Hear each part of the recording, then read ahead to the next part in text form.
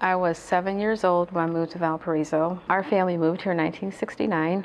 I was going into the third grade, and I remember we came here, I think, in August, right before, maybe July, right before school had started. And so I remember we looked at this house and we thought, wow, a house, opposed to the projects. The neighborhood in Cabrini Green, I remember as a child, I only lived there the first 7 years of my life. So there was 3 project buildings. One behind ours had 19 floors. It was called the 19-story project building. Ours had, I think, 10, and then the one across had 10. They were red brick buildings. The balcony was fenced in with a green fence so that people, would be safe on the balcony. There was at least 9 apartments on each floor. It had a green elevator, which housed the whole building. So if the elevator got stuck, you had to walk up all those flights with all your groceries. I remember you couldn't go downstairs and play in the playground after dark. It wasn't safe. I remember going to Jenner School, and there's a Jenner School and a Bird School, elementary school.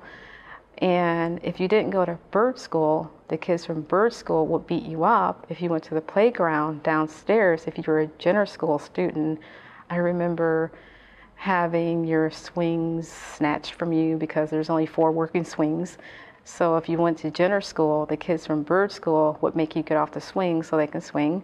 There was a lot of positive things growing up in Cabrini Green, and there was a lot of negative things as well. You made a lot of friends. You didn't have to worry about color opposed to growing up in Valparaiso.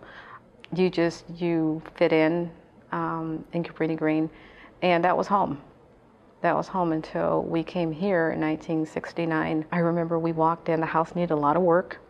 And so Project Neighbors, I think it was called VBA back then, they constantly worked on my mom's house. They were always in her house hammering or doing something. My mom wanted to get rid of us out of the house. So she said, why don't you kids go play? So we thought, okay, let's go play. And of course, any kid is looking for a kid to go play with. And so not really knowing Valparaiso, not knowing the prejudice that exists before us, we found some kids across the street, and we walked across the street to introduce ourselves. Before we could even get 3 feet in front of the little girl, she runs away. So it's kind of funny to think back. So she runs away, and we run after her. And so, so she starts crying, and we didn't do anything to her. So she just said, get away from me. So my sister and I went to the playground by ourselves to play. And then later, she comes to the playground with her older sister. And we just kind of looked at her like, okay, you didn't want to play with us, but here you are now. And so she said, I had to run away from you guys because my parents don't allow us to play. And so I said, what's it? And she said, well, my parents told me it's you colored people.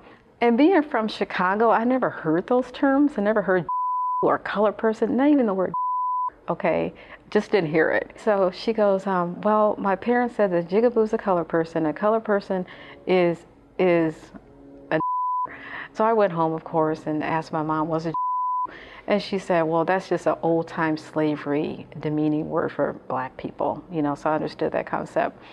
Then I asked her, well, what's colored people, Mom? And so she said that, well, that's just a term used for Negroes. Back then we didn't say African Americans, we said Negroes. For this little girl to play with us and her sisters, they had to sneak to the park and play with us. And I remember once her parents or her mom brought binoculars over to the front part of the park and looked through binoculars at her children. And so the minute she saw them playing with us, she would call them by name and tell them to come home.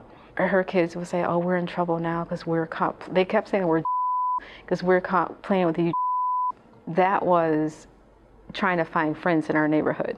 The other families with their children were fine, with their children interacting with African Americans. It was just that particular family that wanted to poison the whole neighborhood and tell the whole neighborhood, you shouldn't allow your kids to play with those.